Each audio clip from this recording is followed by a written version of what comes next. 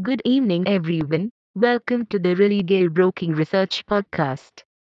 In this podcast, we will bring you the commodities market outlook for the day.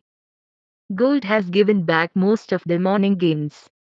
The initial unemployment claim data released yesterday had pointed to a cooling off in the US labor market, and this will be supportive for prices during the evening session. Gold can move upwards towards the resistance of 55,200 as long stays above the support of 54,850. Crude oil prices have undergone a correction against the morning gains. The market still seems positive since most participants anticipate demand to improve in the major world economies once the business activities resume after the New Year holidays.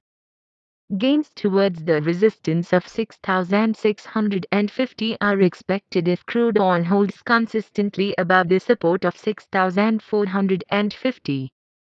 Natural gas futures are trading lower at the end of 2022, the lowest in over 9 months, amid prospects of lower heating demand on forecasts for much warmer than normal temperatures this week and extending into early January. However, there is a possibility of a moderate recovery since the inventory data indicated data above the expectations. Support lies near the 360 to 365 region, while resistance is close to the 395 level.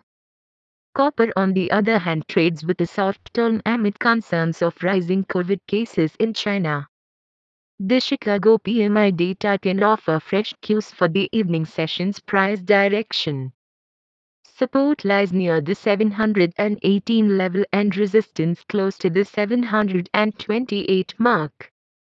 Today we have the Chicago PMI and the US Baker Hughes oil recount data. Hey friends, these were the updates for today. Thanks for listening. For more updates, follow Religare reports and recommendations on Religare Dynami at our website. You can also contact your relationship manager or the nearest branch. Please read the disclaimer document available on Religare Online. Com disclaimer before trading or investing. Happy investing.